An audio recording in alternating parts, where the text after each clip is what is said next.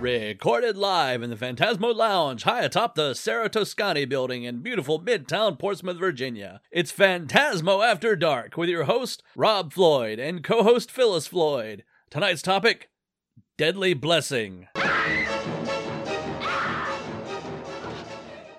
Well, hey everybody, welcome back to the old podcast. Hey Phyllis. Hey Rob. Tonight we're going to be talking about one of Wes Craven's early films, A Deadly Blessing. Not to be confused with Deadly Friend, but Deadly Blessing. Deadly Blessing. Yeah. Not his earliest film, No? but one of his first third or fourth film, something like that. Not sure it was his deadliest film. No, indeed it was not. And I'm not sure it was a blessing. After watching it, I can truly say that too, yes.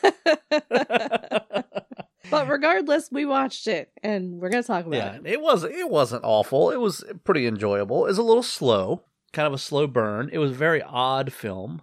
Yes, definitely odd. In a way, it felt like three different films, three different plots put together and trying to make it one story out of it. Yeah, it felt like a straight up slasher. It felt like a supernatural kind of demon-y one. Well, it didn't really feel like that. They tried to make it that at the end. Yes, I stand corrected. It didn't feel like it exactly, but they were trying to put the stories together with that. So supernatural demon type thing, slasher film, and what's the third one? Cult. Oh, okay. Maybe gotcha. Cult Yeah, film, I kind of put that together with not a cult film, but a film about a cult. Gotcha. Yeah, it weird. Was a little. I mean, it was disjointed, but it wasn't disjointed. It had this one main storyline going on, and then it was like they were trying to put these other storylines on top of it and with it that just kind of you could have taken those bits out, and it wouldn't have affected the story at all. Yeah, it would have made a very short movie, but it wouldn't. Well, they could have fleshed out the other bits a little more, you know? They could have, but they didn't. So basically, well, first let's talk about the cast before we get into the plot. Okay, because it had a pretty decent cast. Yes. So it was obviously directed by Wes Craven. Wes Craven, yeah. He, and I don't know the other two names, but it was him and two other people did the screenplay. Yeah. James Horner did the music. Right. Which James Horner, we know from Wrath of Khan, Search for Spock, Aliens, Commando, Willow, Braveheart, for God's sake, and Battle Beyond the Stars. We haven't done Battle Beyond the Stars yet, have we? I don't think so. We did Star Crash. Right. We should do Battle Beyond the Stars sometime. Okay, we'll That'll put it on the list. And then the cast, though, the actors, Maren Jensen from Battlestar Galactica. Right. Sharon Stone from everything. Sharon Stone from Sharon Stone. Yeah. Susan Buckner, who most notably, she was Patty Simcox in Grease. Oh, right. You know. Jeff East, who was young Clark Kent in Superman the movie. Douglas Barr from Fall Guy. Lisa Hartman from everything. Michael Berryman from Hills Have Eyes and everything else. Which I did not see his name in the credits, though I'm sure they were there and I just missed them. Yeah. Because I was surprised when I saw his face. I was like, hey. Lawrence has a Montaigne. I can't pronounce his last name. I'm not sure. He was in that Star Trek episode. I was at Amok Time. Oh, right, yeah. He was Stan. Right. And Ernest Borgnine. Ernest Borgnine. Borgnine. The Cult of Borgnine. Yes, Academy Award winner, Ernest Borgnine. Indeed. Was he Academy Award winner already? Yeah. Okay. Oh, yeah. For Marty, I think. Oh, okay. But he actually got a Razzie for this for being the worst actor in the movie. Oh my god! But it's not. He's fine in it. I didn't think he was bad. Oh, I mean, his character was crazy, but his acting was fine. Yeah. Another thing. This had a narrator at the beginning piece and at the end. And the end, yeah. That was Percy Rodriguez. Who's that? Tall black actor. He was a lot of one-offs on TV. He's done some narrated and stuff too. He did a Sanford and Son. He did a little bit of everything. But he was the uncredited voice of the Lochnar in Heavy Metal. Oh, okay. Yeah. He's the kind of guy, if you saw him, you'd go, oh, that guy. That guy, yeah. And let's see, that's about all the cast, I think. Yeah. Yeah, that was it. So it had a pretty, decent cast of folks. Yeah. Who'd been in a lot of other stuff. Or would then would go on to be in a lot of this. This was Sharon Stone's, I think, first feature or first star, as a player, starring player, Yeah.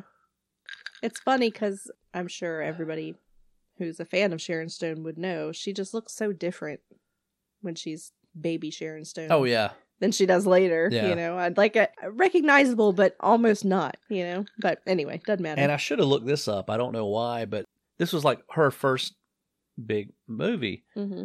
This was, I think, Maren Jensen and Susan Buckner's last work. Oh, really? Yeah, they just retired or stopped, got out of the Decided they movie were business. done? Yeah. Huh. Interesting. Not because of this film. It's not that bad. The plot of this thing, pretty basic. This husband and wife have a farm out up north somewhere, probably Pennsylvania area, kind of something like that. Yeah, they make it seem like it's Amish country. North Amish country somewhere. Yeah, and we'll get to that in a minute. Yeah, and as soon as you open the movie, you're watching these people in the fields plowing away, and it's obviously not technologically based. They're all doing it with, a hoe. Yeah. And they look like they're Amish, but they're not. They do look Amish, but they're not Amish. They're Hittites. Yeah, which was actually, we looked this up to see what that was.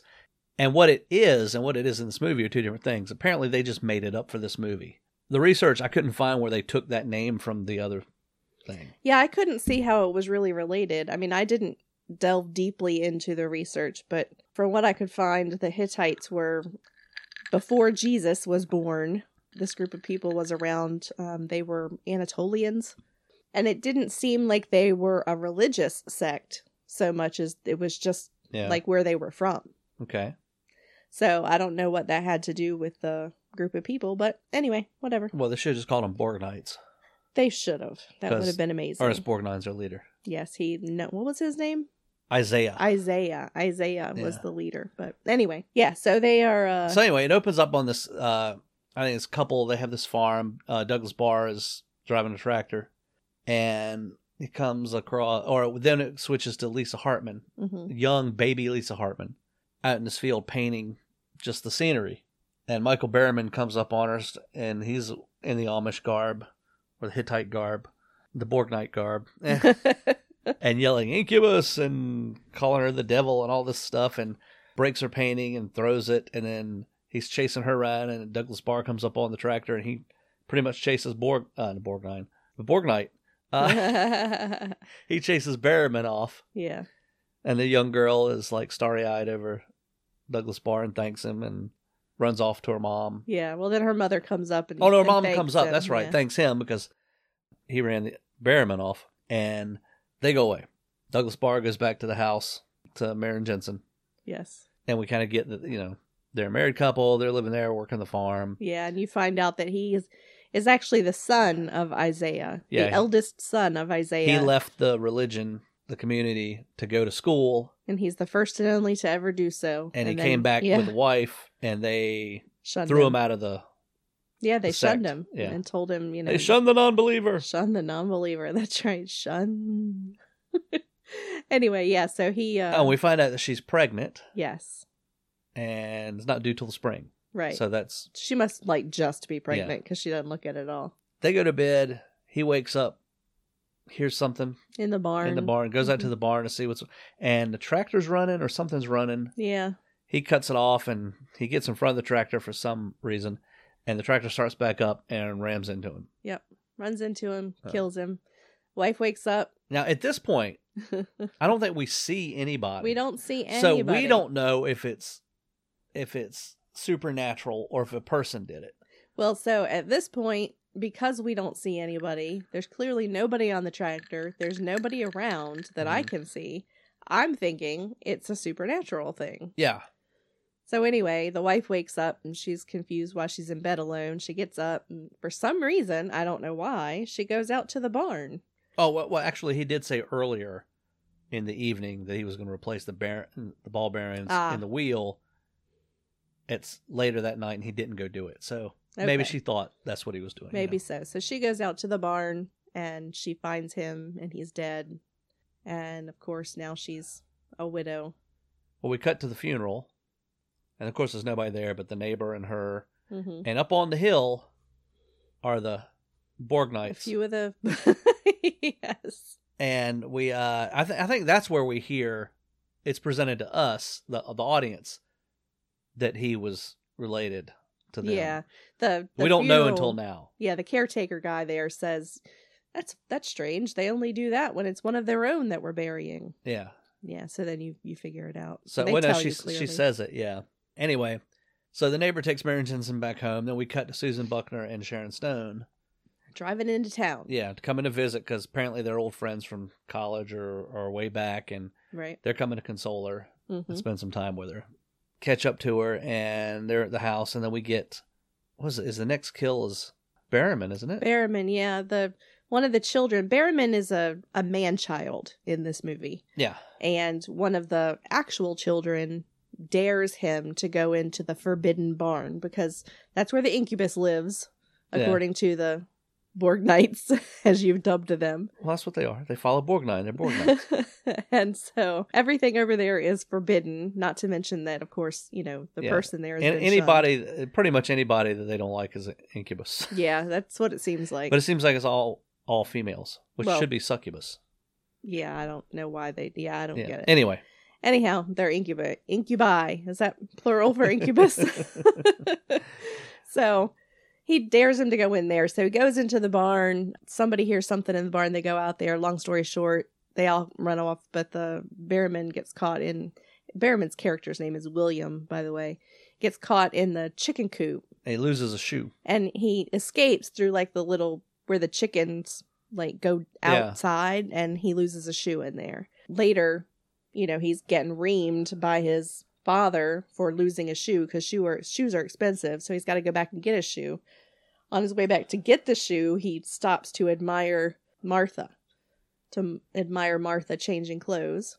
Getting ready to get in the tub, I think. No, she's just changing clothes at this point. That's later. And as he's standing there, googly eyes, somebody with a knife comes up behind him. Because at this point, we don't know if it's supernatural or maybe it's him. Well, right. They're trying to make you think it's him. Because he's peeping in the window and stuff. Well, right. And he's been the one that's been kind of the agitator of everything so far. He's constantly causing trouble and calling people incubus. And so he's standing there and then gets a knife put through him. And so, I mean, that was literally like, oh. Yeah. That was kind of a surprise. Yeah, did not expect him to get killed. So anyway, William is now dead. And his body gets dragged away. Well, but we don't really see it. We just see him kind of go out of frame. But it's not there the next morning. It's not under the window the next morning. So then, the Hittites, William and Matthew, which is Ston. show up. And they're looking for William's body, or not William's body, but looking for William because he hasn't come home. Isaiah and Matthew. I'm sorry. Yes, Isaiah and Matthew are looking for William. He goes to ask his daughter-in-law, actually, but of course he doesn't want to say that. Goes to talk to her, and she's very concerned, and she says, if I see him, I'll put him in the car and bring him over right away. And of course, Matthew is very grateful, and Borgnine pulls him away and takes him back towards the carriage, and would you accept help from this messenger of the incubus? And he's like, to get my son back, yes. And of course now he's in trouble with Isaiah. Yeah. for trying to take help from the incubus messenger or whatever. Anyway, so then we there's clearly trouble. Yeah. We cut to what are they she's running the tractor now at this point? Yeah, I think so. Martha, Marion Jensen, and Sharon Stone's with her. Sharon Stone is Lana.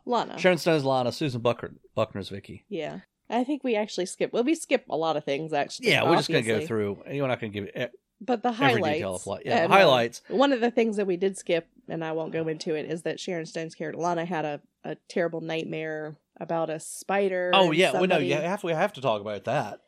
And somebody calling her name, like holding her head right very close to her head and calling her name like death. A lover. Yeah, she thinks it's death. But this is this subplot layered on top that doesn't really go anywhere. Yeah, well, yeah, because now you're like, well, it's supernatural related again. You think but wait, there was a slasher. Is part of the story, but it's really not. Yeah, it's very strange. The only thing this serves is, in a minute, well, she falls through some spider webs. There's lots of spiders in the barn. That's it, really. Yeah. But what goes on is they're plowing the field, and bolt falls off the tractor, so Marion Jensen says Sharon Stone back to the barn.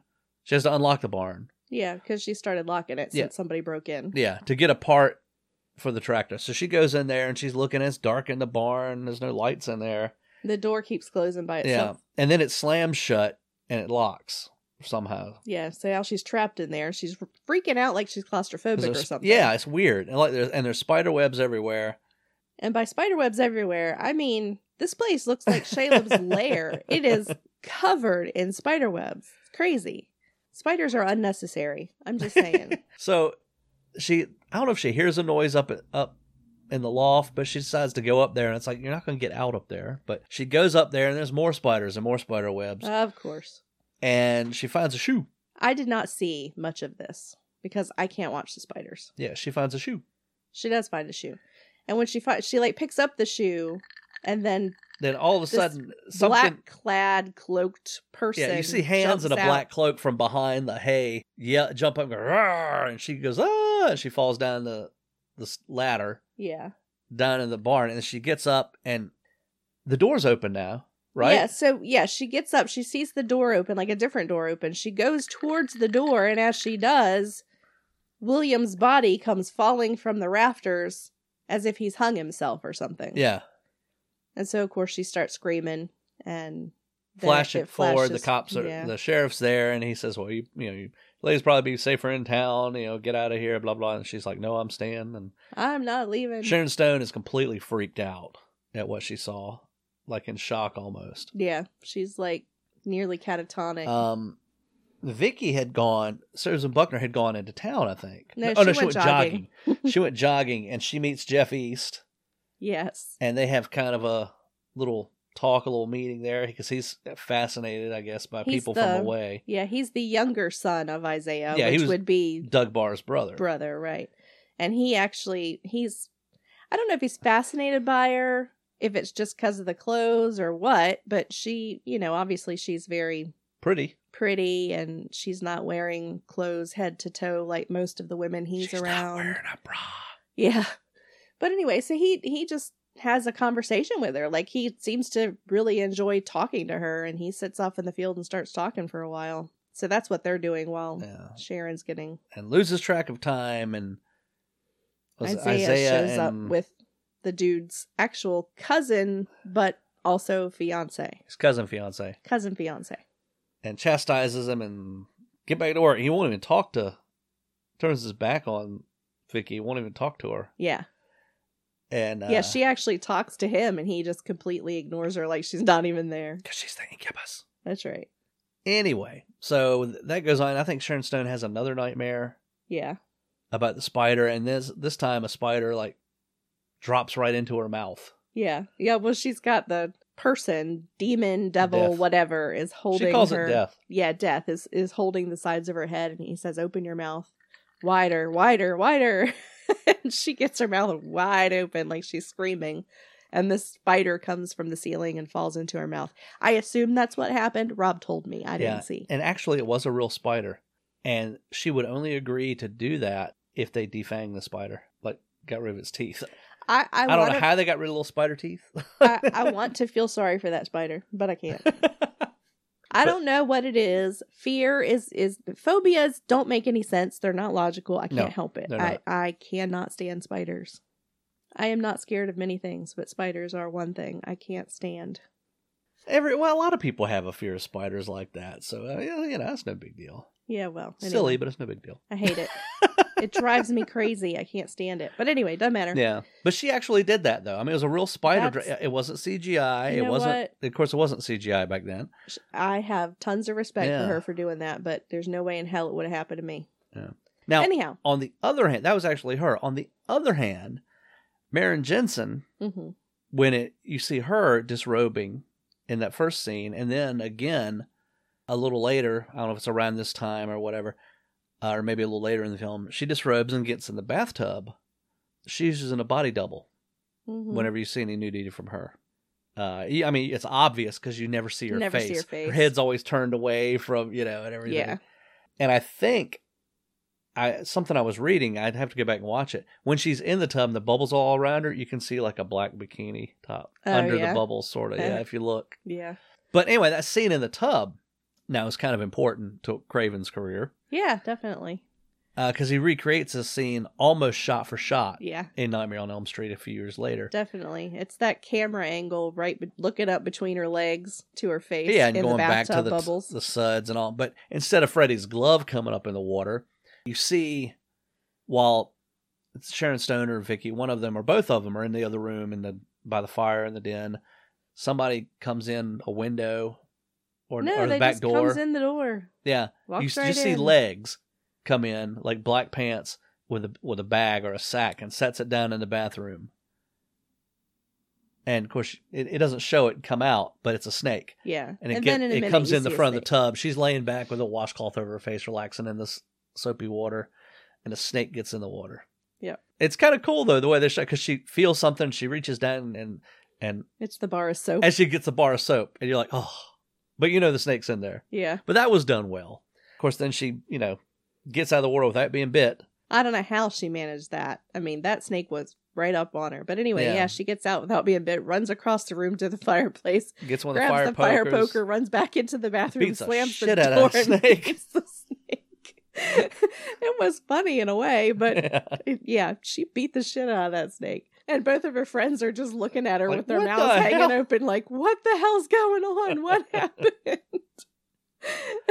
And then the weirdest thing, Sharon Stone's character, Lana's just standing there. I think she might be crying again at this point. I can't remember. And before Martha says anything about what happened, she's catching her breath, holding the fire poker up to her chest. Yeah. And Lana just looks at her and says, I'm going back to bed. Yeah. She turns around and goes back to bed. She That was never funny, finds out yeah. what happened. She just goes back to bed. So by this point, we're convinced it's not supernatural. Well, no, we're not really. Well, yeah, but it's leading you more that it's a slasher, a Yes. person purposefully doing this. Yes. Because we've seen somebody get stabbed, we've seen the guy jump up from behind the thing, Yeah. and we haven't saw seen who it somebody is brought in though. a snake. And we see somebody brought in a snake. So now you're okay. It's not supernatural. That was a red herring. Yeah. Yeah. Let's see. After this, where does it go? I can't remember exactly the order. It's a little slow in here. Yeah. After that, things kind of... Well, there's one scene where it's Susan not Buckner so goes into slow. town. Well, right. It's not so slow that I'm bored, but it's slow enough where I'm like, okay, I want to know what's going on, but Yeah, let's get on with it a You little need to get bit. on with it now. But the story unfolds where Susan Buckner goes into town for something. She's at the general store, and she and Jeff East make eyes again. Mm-hmm. And he's talking with his fiancee before that, basically saying he's horny. and it's hard to wait so long or No, something he like that. doesn't say that yet, but it doesn't matter what Well, that's order what it happens. he alludes says it to. afterwards. Oh, he says it afterwards. Okay. Yeah. But he goes over, and while she's doing something, he goes over and talks to Susan Buckner, Vicky again. Mm-hmm. And of course, and she's kind of fascinated by this guy from For another some culture, reason. Yeah. who's So innocent she asked with the him world on or a whatever. date to go to the movies. She's like, "Come to meet me at the movies, and no one will ever know." And of course, now the fiance, Melissa. Yeah, well, she's like, because he's saying somebody being stifled or needs to experience other things, something like that. I don't know. And Melissa sees them and runs out. So of Yeah. course, he immediately runs after her, and that's when he tells her, it's so hard to wait. And then he starts kissing on her. I just want you. I don't want her. You're the only one for me. Yeah. And he starts kissing her, and they go down to the ground, and he's rolling around kissing her and mauling her, and she's like, breaks we away. can't do this yet or something, Yeah. and Not jumps up yet. and runs away. Yeah. So then she gets back to town, or to home anyway. I mean, Melissa does. Uh-huh. And, Isaiah sees her and he's like, who did this to you? And she just runs off. And right after she gets there, And he Jeff pulls East comes up. in and has her like bonnet or jacket with him, and Yeah, and Isaiah says, to the barn, now! So he goes with his dad to the barn, and he makes him get on his knees and prepare to be whipped, essentially. Yeah. Or caned, actually. And he takes 2 hits from Isaiah with the cane, and then he jumps up and grabs the cane, and he says, no more. And Isaiah tells him to leave. Leave. We're not your family anymore. No one. you won't let us beat the here. crap out of you. You're no Yeah. longer in the family. That's right. So he shuns. young Clark Kent. Yeah, I cannot remember his name. Jeff East. Oh, his character's name was yeah, I wrote it down so I wouldn't forget. John. John. Hard was name to Jeff East. remember. Yeah, right. Yeah, so he shuns John and kicks him out of the family, and he says, go to your whore, your incubus or whatever it was now, your demon whore. I can't remember what he calls her. And Jeffy says, right on, Pops. No. Yeah, so he takes off. He actually goes to the theater because that's where they were going to meet that night. But he has ditched his jacket and his Quaker Oats hat. Yeah. And so he looks like just a dude. He's got a button-up shirt, a black vest, and black pants. So he doesn't look too out of place. Yeah. Anyway, so she puts him in the car and she lets him start driving around first she says, I'll take you back. Yeah. And she lets him drive around like a maniac because he's never driven a car before. And not only he nearly hits a tree. Roads and the I fields. don't know. It's crazy. Yeah. Anyhow, when they get stopped, then, she starts putting the moves on him and kissing him and making out, and she hears something. And after a while, she's so distracted by whatever she keeps hearing, and he's like, it's just a raccoon or something. Well, I'll go run it off. Yeah. He went out to see, and he didn't see anything, so he comes back to the car. So he gets back in the car and starts making out again, and then it's a convertible. Oh, no, wait a minute. Wait, before that, though. What? When they first stop Yeah. in the car, was it Melissa, his fiance? Yeah. Wakes up out of a dead sleep. Oh, yeah. She had a vision of that he was with her or something. That's right. She's like, she's John. Maniac eyes, grabs a knife and goes walking out into the night. And I'm like, well, she's got like radar ESP. She knows exactly where they are. Yeah, she just walks out into the night. So yeah, but anyway, so then they're in the convertible, John and Vicky with the rag top up. With the rag top, yeah, and suddenly the person, making out, the black cloaked person, well, he's leaning down on top of her. Yeah, starts stabbing through the top. Yeah, and I don't know if he rolls on top of her to protect her or if he was just on top. I can't remember. Yeah. But he's getting stabbed in the back. Yeah, but he gets stabbed in the back multiple times. And then the black-clad person starts throwing gasoline on the car. So Vicky starts the car and goes to leave. Yeah.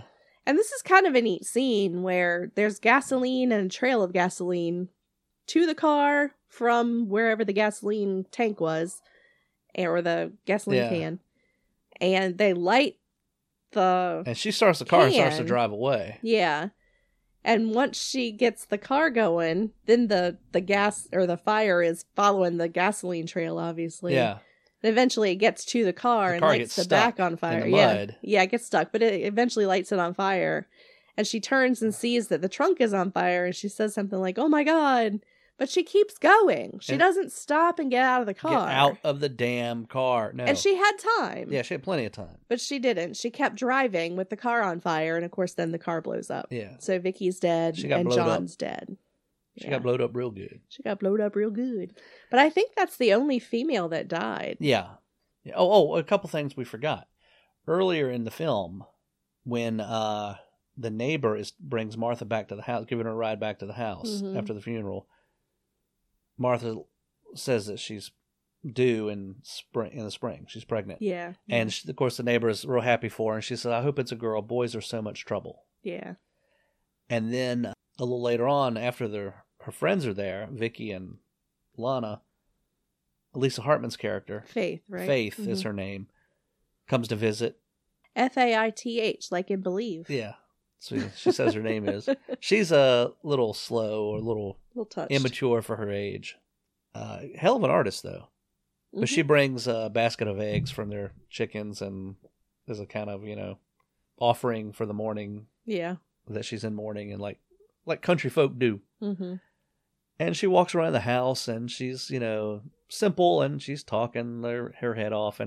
But you kind of get the feeling that she's kind of got a thing for Martha. Yeah. A little. You do it's feeling. very, very subtle. It is, but you kind of wonder. Not like it would be in a movie today. Yeah, it's just enough to make you go, huh? I thought she was interested in the dude. Well, maybe she's transferring it to her now. Yeah. Because it's the only neighbor around, right. It's not a Borgnite. True. So anyhow, that was yeah. prior to the car situation with Vicky. So then it goes back to the house, and Lana is there with Martha, and I can't remember what triggers Martha to freak out, but Lana's telling her something about not being scared, or you're just scared or something. Yeah. And Martha's like, I'm not scared. And she, for some reason, gets up and storms into her bedroom. And when she does, this thing falls down from the door. It's like a scarecrow looking thing. Oh, yeah, that's right. Yeah, yeah, but yeah. it's dressed like her husband, well, like a Hittite more, Yeah. really. But it's got a flower on it. Yeah. And it's the same flower that was on her husband's grave. Yeah. So it makes her think of her husband for some reason. Yeah. Like immediately, like it's from the She grave. makes some kind of connection. Yeah, so she goes to the graveside. Yeah. And the grave is dug up. And the coffin's open and empty. No, not empty. empty. No, it's not. It's not open full yet. Of chickens. Yeah, she goes down there and opens the coffin lid, and a bunch of chickens come out of it for some reason. Yeah, it was really weird. So she gets up, and of course, as soon as she sees all the chickens, she thinks of Faith. Eggs, chickens. I guess that was the connection, but that's how she put it together. So then she goes over to the neighbor's house looking for Faith, and Faith, I guess, paints in the barn.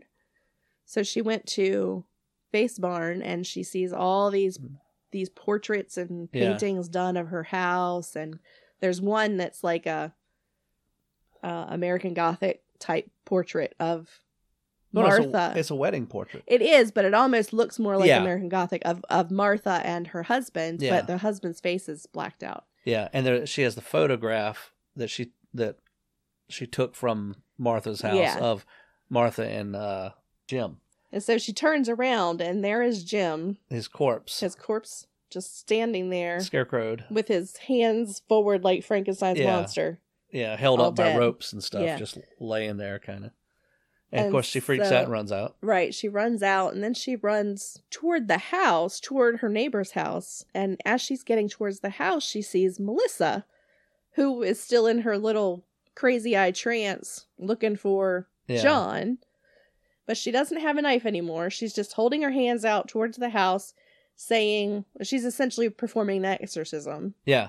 Telling the demon to come forth and say its name, blah, blah, blah. So at this point, you're like, who is it? Who is the... I'm not sure now. You're like, what the hell's going on? I'm so confused. So she does this exorcism, and she stops. And she's still standing there with her hands out. And Martha's just kind of looking at her like, the hell's going on? She doesn't say anything.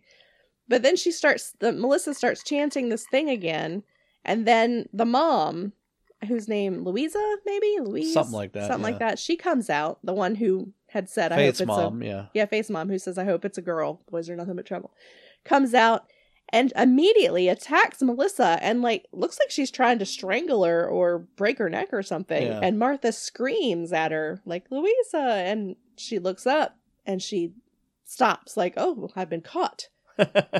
What shall I do? And so then Martha, I think Louisa starts to talk to her or something, but Martha knows she's in trouble. So she just hauls ass. She starts heading home. Yeah. So she runs into the house. No. She doesn't get home? No. Faith jumps her. Oh, that's right. Faith jumped her. Faith tackles her, and then they start wrestling around, and I don't know if Martha hits her, she rolls over, and somehow Faith's shirt has come open. And at first you're like, Lisa Hartman, topless, oh, wait. Yeah. And her shirt comes open, she's completely flat chested, has hair on her chest like a dude. Yeah. And you're like, oh, she's a dude the whole time. That's why she's weird, because she was born, you're thinking, her mom says boys are nothing but trouble. Yeah. Hope she had a girl. So she raised her son as a daughter. Yeah. Is what you're thinking. And kept her as a little girl, basically. Yeah. Try to keep her as a little girl, but it was a boy. Right. And so that's why, it's kind of messed up. Yeah. Because the mom's messed up and crazy. Right. And so Martha gets off. Hits her with a rock or something. Yeah, and then goes toward the house. Yeah, and runs to the house, and Sharon Stone's there, and she's like, get the gun. And she gets the gun, and they're hiding behind the couch, and the door's locked. All of a sudden, a shotgun blast comes through the door. Yeah. And she starts firing through the door, and... So this is where things get a little weird. Yeah. So then it gets a little weird. Okay, things are already weird, but so Faith starts coming through a window. Jumps through or a the window. Yes, but as she's coming through the window, she gets shot in the chest. Yeah. By Martha with the gun. Yeah. So she falls out of the window, and then the mom comes in the door, and they tussle. She loses her pistol. Martha drops a gun, and Sharon Stone, she gets knocked down or is just hiding in a corner. But the mom and Martha end up in the bedroom tussling around. Mm-hmm. I guess she drops a shotgun. Yeah. Or something. Yeah. And she's about to be get Maren Jensen. She beat her with a table leg. Yeah, that's right. And all of a sudden she gets shot in the back. Sharon Stone picked up the gun. Right. Sharon Stone had picked up the gun and shot Mom in the back. So the mom's down. So they go back into the living room and they're like, oh, geez, blah, blah, blah. And then Lisa Hartman jumps back up and tries to get him. She's not dead yet. Yeah, Faith ain't quite dead yet. And she shoot her again? I can't remember. No. Melissa. Yeah. All of a sudden, Lisa Hartman is about to kill them, and all of a sudden, a knife comes through her back, and she falls down. And it's Melissa. She found her knife. Yeah, Melissa's found her knife. And she walked over there. And come to the house, and now she's killed And you're Faith. like, who the hell is the killer here? What's happening? So now Mom's down. Faith has been killed twice. And doesn't Isaiah come in at that point and calm Melissa down? Yes. And then Melissa is holding the knife after she's killed Faith, and it looks like she's going after Martha now, too. Yeah. And as soon as she goes after Martha, then the door opens and Isaiah's there, and he's like, Melissa, the incubus is gone. You got it, or something like that. And so then she kind of comes out of her trance. It's not really a trance, but you can tell her eyes change. And so she's okay. So then it kind of flashes to the police are taking care of the bodies and resolution. And I'm sorry, we forgot to say there was a point in between the tussle with Martha and Faith and the part where she gets to the house where the mom picks up Faith from the ground and starts talking to her and saying that Martha was making fun of you. Martha was laughing at you. She'll just never understand your half and half nature. So apparently Faith was actually a hermaphrodite. Yeah. She had both, because she says you have both parts or something like that. She so comes out and tells you that. Yeah, it actually comes out and is very clear. But she raised her as a little girl because boys are trouble. Because boys are trouble. That's right. So anyhow, police go away. Lana decides she's going back to the city, wants Martha to come with her. Martha says no. She's planted the seeds. Planted. Yes, the seeds have been planted. I'm staying. Yeah. And so she goes back in the door or into the house after everybody's gone. And you're like, oh, story's over. Yeah, story's over. She shuts the door. She's in her farmhouse. She's walking across the floor. And everything goes dark. Like, it just goes dark. Pitch black. And you're like, what the hell? The movie's over. You know? And then she sees the corpse of her husband. The ghost. It's a ghost. Well, you don't know quite yet. Well, you can tell it's a ghost. You can see through it. I know he faded away, but I don't know if you could see through it at first. I don't remember. Okay. Anyway, so this apparition of her husband with a bloody chest comes walking up and says, he says, beware the incubus. He says, beware the incubus. And then he fades away. And as soon as he fades away, the floorboards erupt. And then it's like hell under there. It's all red and fiery. Smoke, and this demon smoke. comes up behind her, grabs her, bear hugs her, down. and slides down, and the floorboards all fold back together, and everything's normal. Like nothing happened. The lights come back up, and the credits roll. And that's the end. And at that point, I look stunned. Yeah. Because nowhere in any part of the movie other than at the very beginning where they think, is it supernatural? The tractor? The whole rest of the movie, there's nothing alluding to there's any supernatural presence at all to the audience. The subplot with other the spiders. Than the very beginning and the dreams and stuff. Yeah, but Sharon Stone's... But you think that it's Sharon Stone's That's thing. her own psychosis because it doesn't play into any other part of the story. But there's no significance of spiders anywhere else in the story. There isn't. And I would just like to point out, as far as I am aware, now I'm not an expert, but I do know a bit about monsters, etc. Mm-hmm. There is no correlation between spiders and incubus. Or the devil. I go figure. Yeah. I don't know. It's like this just came out and it's like at the last minute they said, hey, you know what'd be cool? Yeah. Well, Rob, actually, before the incubus jumps up out of the thing, Rob looked at me and said, and then a giant spider. But, the thing is, you could take her spider dreams out of the movie, and you could take that ending out of the movie, and it'd be solid. You're right. It would. It would take nothing away. And actually, come to find out, the British release of the movie, they cut that end. Did they? It ended. It ended with her just going into the house and it's over? Yeah. Huh. It makes more sense. It does. The whole incubus thing's so weird. Well, because, you know, they do say throughout the movie something about the incubus, messenger of the incubus. Like, they keep calling her an incubus, but then they say messenger of the incubus over and over, as if it's not really the incubus, but somebody, I don't know, coming before. It's very, very weird. I don't know. Anyway, we spent a long time going through the plot, but, I mean, it was necessary to say how just weird. Yeah, to get to this messed up ending. Now, overall, the movie, it's shot well. Yeah. It's not shot as good as some of his other stuff. No. But it's not inept at all. It's very well shot. Some of it kind of felt like a TV movie, though. Well, the whole thing, it felt like a TV movie, except for the nudity bits. Yeah. It's paced like that. It unfolds like a TV movie. Yeah, there are even points of it where I felt like there should have been commercials inserted. Yeah, it really did. Yeah. Now, this comes out, as far as Wes Craven goes, this is like I said, his third or fourth movie. A theatrical movie, it's like his third, because it was Last House, and Hills Have Eyes, and then this, Deadly Blessing. Okay. And after this, he did Swamp Thing, which I had forgotten that he did Swamp Thing before Nightmare on Elm Street. Oh, okay. Yeah. Well, I'm not super familiar with the order of things, so yeah. Yeah, because he did Swamp Thing, and then Hills Have Eyes 2 and Nightmare on Elm Street both came out in 84. Okay. I believe it was 84. Wow, all right.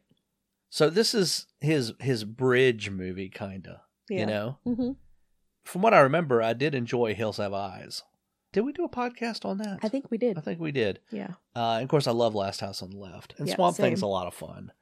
And of course, Nightmare on Elm Street. When it came out, it was not really groundbreaking, but it was something really different. Yeah. You know? Now, speaking of other movies, the whole girl is a boy, hermaphrodite thing, this was 2 years before Sleepaway Camp. Oh, was it? I think for some reason I thought Sleepaway was first. Yeah, well, everybody does, because it's got the shocker where you actually see it. Oh, true. At the end, yeah, it's a shocker ending. But this was 81, and I think Sleepaway Camp was 83, if I'm not mistaken. Wow. Okay. But here's another reason why you know Sleepaway Camp, but you don't know this one as much. This came out in 81. Now, other movies that came out in 81, other horror movies, Halloween 2, Scanners, My Bloody Valentine, a little movie called Evil Dead, The Howling, American Werewolf in London, wow, Friday the 13th Part 2, The Fun House, and Monster Club. But but I mean, you see those heavy hitters of horror movies. Yeah, that's a lot to compete from with. 81, and this came out and just kind of came out and went. Nobody really paid much attention to it. Well, but if you look at those other movies, because those are there's a lot going on in those movies. Yeah, and they're very concise stories. They're easy to follow. You know, I mean, I'm not saying that's a bad or a good thing. It's just it's very those are great movies, and this one. I'm not saying it's great or it's not great. I'm just saying there's a lot of convoluted information in here. Yeah. Well, like I said, if you really need to take out the spider thing. Yeah. Because her nightmares. I totally agree. The stuff in the barn is fine. Her running the spider webs and freaking out, because that's natural. Yeah. For people. Sure. But the nightmares, it really doesn't play, and except for the figure of death. Yeah. And then the cloaked figure in the barn, and then the cloaked figure pouring the gas. That's the only relation. But the emphasis is on the spiders and her nightmares. And it hurts the story, I think. It kind of brings it to a dead stop, because you're wondering, what does this have to do with anything else? And it never comes about. It was a bad choice by the director. By the writers. Well, and the director, because they were the same. Let it in there, yeah. Well, I don't understand why it would be there then. That's what I'm saying. It makes no sense.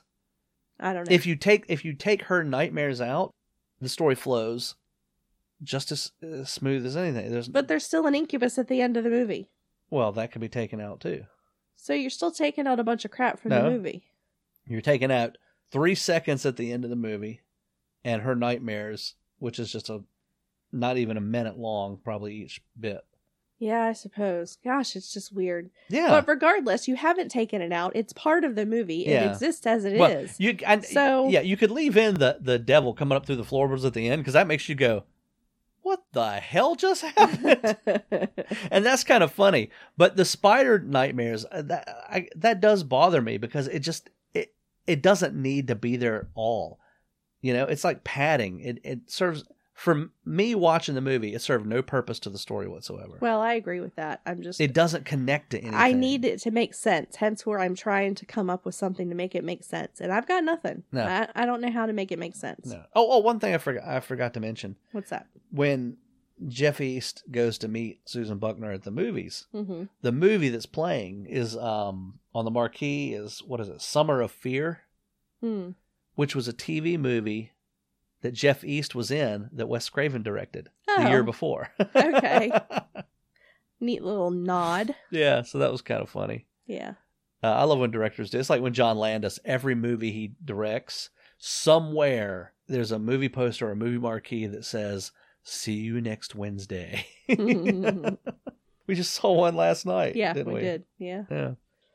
Oh, me. Well, I don't know. I am baffled. Other than that, it's not a bad little movie. It's worth a watch. Well, I mean, if nothing else, you people need to watch it and then come tell me what the hell was happening. Because I need to understand why all that stuff was in there. Because either I'm just stupid and I never thought of myself as a stupid person, or there's something way above my my mental capacity. I don't know. I think it was just it sounded good when they were writing it, but it just didn't come off on the screen well. Well, I hate when stuff like this is in films because then I really feel like there was something in the story that they were trying to portray. You know what I'm saying? I know what you're saying, but it didn't work. It did not. And that's why they do director's cuts of films. They go back and they're like, okay, this is coming out. We're putting this back in because it was a misstep we made. Clearly. At the time it seemed right, but it doesn't work now, or it didn't work but after it was released, but we couldn't do anything then. Right. So they make the director's cut and they fix it. And sometimes it makes it better, sometimes it doesn't. In this case, it might make it better. Well, one could hope. But in any case. I mean, look, you got Ernest Borgnine on screen, and that's always a joy. Yeah. So that's worth watching alone. Maybe we needed more Borgnine. That would have helped. Maybe that was the problem. This is no Devil's Reign. No. You can't compete with Devil's Reign. Come on. No. Borgnine and big, goat devil makeup. Yeah. Oh, that was one thing. The symbol that there's one scene that we didn't talk about that doesn't really matter, where they're in their church, I guess. Yeah. And behind the pulpit is this giant plus sign. Anyway, it's a cross. It's made up of triangles that form a cross, but if you pull out, it also forms a star. So it was kind of cool. I like the symbol. It could be a 5-point star. It could be a 6-point star. It could be a cross. It was way more than a 5 or 6 point star. I know. Star. All these different points put into this one symbol. Yeah, so if you look at it from a certain angle or pull different pieces, it was pretty neat. It was symbol. Like a big Tangos game. Yeah, a big Tangos game. That's exactly what it looked like. Anyway, it was neat. I would like to look at that symbol just to that see shows what else up on the is in outside there. of one of the barns too. Does when they're it? Driving in. Yeah. One of the girls kind of sees it out the window. I was like, Yeah, that was pretty cool. I liked it. So we watched it on Tubi for free, of course. Yeah, but and Tubi, I'm sure we've said before, does have commercials, but they're very few. Yeah, it's commercials, but it's unedited. Yeah. But it is available on Blu-ray as a collector's edition and just a regular Blu-ray. The collector's edition is cheaper though. Oh. You get it for like $16. Is it a director's cut? No. It's collector's edition. I guess it's Prime Video. I guess you can watch it on that. But yeah, so it's easy to get. It's easy to see. And, go ahead and check it out and, decide for yourself. Please do. And then come talk to us about it on Facebook. Yeah. Because I'm very curious what other people think. I mean, maybe you have more insight into what the hell was going on than except we did. For those few things that, made us go, what? Other than that, it's all right. It's got a few decent jump scares. Yeah, there are a couple. And it does kind of keep you guessing, who the hell is a killer? Yeah, it what definitely the hell is does it? So that. it works with that. And there's some neat shots. The music is good, as we already said. The acting is great. I mean, I'm not great, but the acting's fine. There's nothing bothersome by it. Yeah, I mean, it's a good film. Aside from Borgnine, the most natural acting wise seemed between Susan Buckner and Jeff East. to me. Yeah, I agree. Their interaction. Yeah, just very, very casual normal, and natural. Yeah. Sharon Stone, she's still trying to get her chops. Yeah. You know, and Maren Jensen was, was Maren Jensen. Yeah. Yeah, it was good. Yeah. So give it a watch and see what you think. Yeah, let us know. Yeah, that's about all I got for that. I think so. We have one thing left to do. Yes, we do. We have to prove that the world revolves around Planet of the Apes.